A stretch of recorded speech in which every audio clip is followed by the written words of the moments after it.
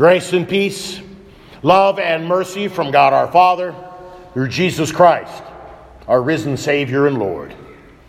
Amen. Text for our meditation this evening, the words of our epistle reading, Romans 8:31 through 39. If God is for us, who can be against us? Who shall bring any charge against God's elect? Who is it to condemn? Who shall separate us from the love of Christ? So far our text, dear brothers and sisters in Christ. New Year's Eve. It's kind of a unique celebration, not only in America, but throughout the world. New Year's Eve. Should old acquaintance be forgot and never brought to mind? New Year's Eve. We think about the things in the past, especially those things that we didn't like or we're not very proud of, and we put them behind us, and we all resolve to do better in the future. We make our New Year's resolutions, and for a few hours or a few days, or if you're lucky, maybe even a few weeks, you can make some changes, some meaningful changes in your life. But we all know they don't last. Sometimes they produce an even worse result than before we started. New Year's Eve is one of those days that, if we think about it from a theological perspective, New Year's Eve is one of the most law-filled, guilt-ridden days in the entire year. I want you to think about that. New Year's Eve, we meditate on the past, we look forward to the future, and what are we trained to do on New Year's Eve? We are trained to think about all of the things that we have failed at.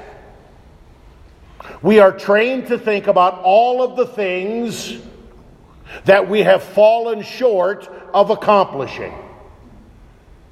We are trained on New Year's Eve to say, at least to ourselves, if not publicly, I'm not good enough. I'm not smart enough. I'm not skinny enough. I'm not rich enough. I'm not nice enough. I'm not young enough. I'm not healthy enough. I'm not what I could be. I'm not what I should be. I'm not what I want to be. And if I just dig down deep inside of my soul and try really, really, really hard, then maybe I can do better in the coming year. Well, let me just ask you a simple question. How has that worked for you to this point? My friends, New Year's Eve is a great day for us to reflect on the past. New Year's Eve is a great day for us to look forward to in the future. But there is one key phrase that God lays before you tonight, and He lays before you each and every day of your baptized Christian life. And that phrase is, in Christ. In Christ. I want you to think about those two little words. In Christ. As we say goodbye to one year and say hello to a new year. The Word of God that is before us tonight is really the conclusion of what some people would call the greatest, most comforting chapter in the entire Bible. Romans 8. If Romans 8 is not your friend, I commend it to you. Unless you've never had any problems, you've never had any doubts, you've never had any worries, you've never had any shortcomings. In fact, if you don't sin, you don't need Romans 8. But for all of us who are bold enough to stand before the altar of God, as we did just a few moments ago, and say, I, a poor miserable sinner, confess unto thee all my sins and iniquities, or as we did a week ago on Sunday morning, if we say we have no sin, we deceive ourselves and the truth is not in us. If you can make that confession, if you can be that honest, then these words are yours, and these words are words of great comfort. When we think about things in the past, the things that often come to mind are not those successes, are not those wonderful things, those great memories that we would like to cherish. When we think about the past, what often comes up are those things that haunt us. Our guilt, our shame, our sin, our shortcoming. We think to the future, and we think of all the bad things that could happen. And so this New Year's Eve precipice is a terrible, frightening, lonely time. God has a word for us tonight. He says, if God is for us, who can be against us? It's a rhetorical question. If God is for us, who can be against us? Let's make it more personal. If God is for you, who can be against you? Well, if I think to the past, boy, there's a lot of things that are against me. A lot of things that have been against me in the past, and a lot of things that will probably be against me in the future. God says, wait, stop, time out.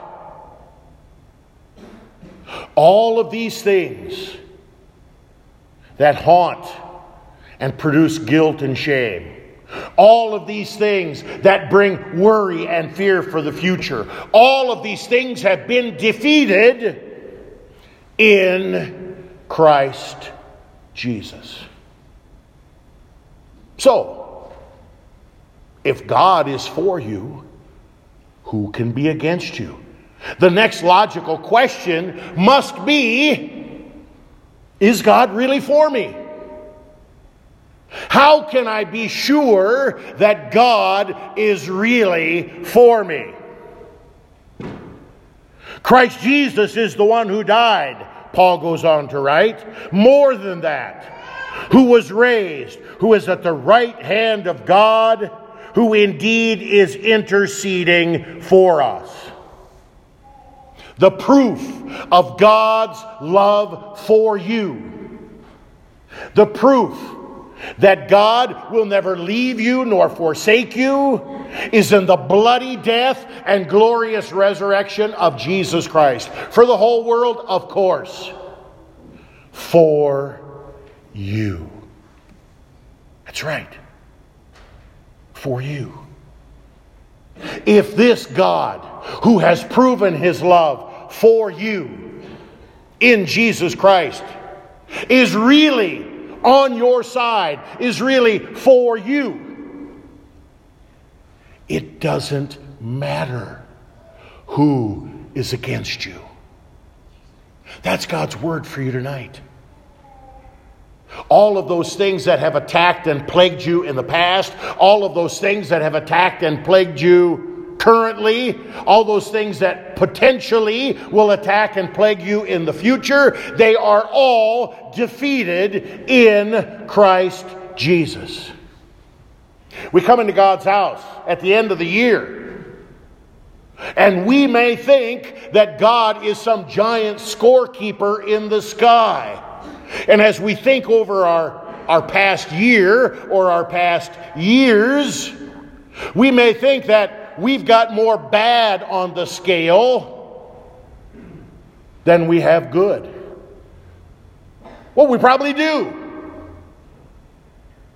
My friends, this marvelous chapter of Scripture, Romans chapter 8, starts out, "There is therefore now no condemnation for those who are in Christ Jesus." Those who are baptized into the death and resurrection of Jesus. Those who listen to the voice of the Good Shepherd. "My son, my daughter, your sins are forgiven." Those who not only hear His word, but believe it. You, brothers and sisters in Christ, you baptized children of God, you who hunger and thirst for God's righteousness, you who eat and drink Christ's body and blood, there is therefore now no condemnation for you as you are in Christ Jesus. Sweeter words, more freeing words have never been written, have never been spoken. If God is for us, who can be against us? He who did not spare His own Son, but gave Him up for us all, how will He not also with Him graciously give us all things? People are attacking you or accusing you or condemning you. Who shall bring any charge against God's elect? That's you. Who can bring any charge against you? Because God has already declared you forgiven, righteous, innocent, and free. All of the accusations of the world, all of the accusations of Satan, all of the accusations of that old Adam or Eve that live inside of you, they are all defeated in the death and resurrection of Jesus Christ. Who is to condemn? If God, the Holy One, who created heaven and earth, who called you into existence, if God is the one who declares you right and holy and innocent, if God will not condemn you, then who else is there to condemn? Don't listen to the voices. Whether those voices are in your head or your heart condemning you, or the voices of others that try to condemn you, Christ Jesus has already declared you righteous. Who shall separate us from the love of Christ? That's really what we're talking about, aren't we? We are in Christ Jesus, and yet we live in a world of separation. People are separated from each other because of their sin. People are separated from the ones they love because of death. People are at odds with one another and separated from each other because we just can't get along. We are so wrapped up and we have been so catechized by the world, by this sinful theology of separation, that we think God will abandon us and that we too will become separated from Him. Who? Who shall separate us from the love of Christ? He gives us a great laundry list. Shall tribulation or distress or persecution or famine or nakedness or danger or sword?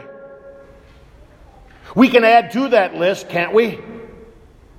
Who shall separate us from the love of God? These don't sound like who's, do they? They sound like what's. But behind every one of these things is Satan and all of his minions.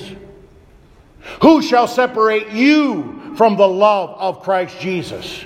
Poverty? Loneliness? Unemployment? Cancer? Heartache? Depression? After all, remember, this is New Year's Eve. I'm not good enough. I'm not smart enough. I'm not skinny enough. I'm not rich enough. I'm not... My friends, God's word for you today is the word. The very first word of verse 37. No. Stop it. No. There is absolutely nothing that can separate you from God's love that is in Christ Jesus our Lord. In all these things, we are more than conquerors through Him who loved us. For I am sure, I am certain, I am convinced that neither death, nor life, nor angels, nor rulers, nor things present, nor things to come, nor powers, nor height, nor depth, nor anything else in all creation will be able to separate us, will be able to separate you from the love of God in Christ Jesus our Lord. My friends, I don't know what things from the past you bring into God's house tonight. I don't know what worries or fears for the future you bring into God's house tonight. But I can tell you this. You, as you are in Christ Jesus, you are more than conquerors through all of these things. Christ Jesus has overcome sin, death, and the grave for you. Christ Jesus promises, never will I leave you, never will I forsake you. Christ Jesus promises, I am with you always. Just like I have been in the past, just like I am now, and just like I promise to be each and every day of your future. My friends, New Year's Eve for the Christian is truly a day to celebrate. Why? Because Jesus Christ, His love, His forgiveness is the same yesterday, today, and tomorrow. Rejoice and celebrate in Christ Jesus. Amen. Now may the peace of God, which far surpasses all understanding, keep our hearts, our minds, our things past, our things future, in Christ Jesus, our Lord. Amen.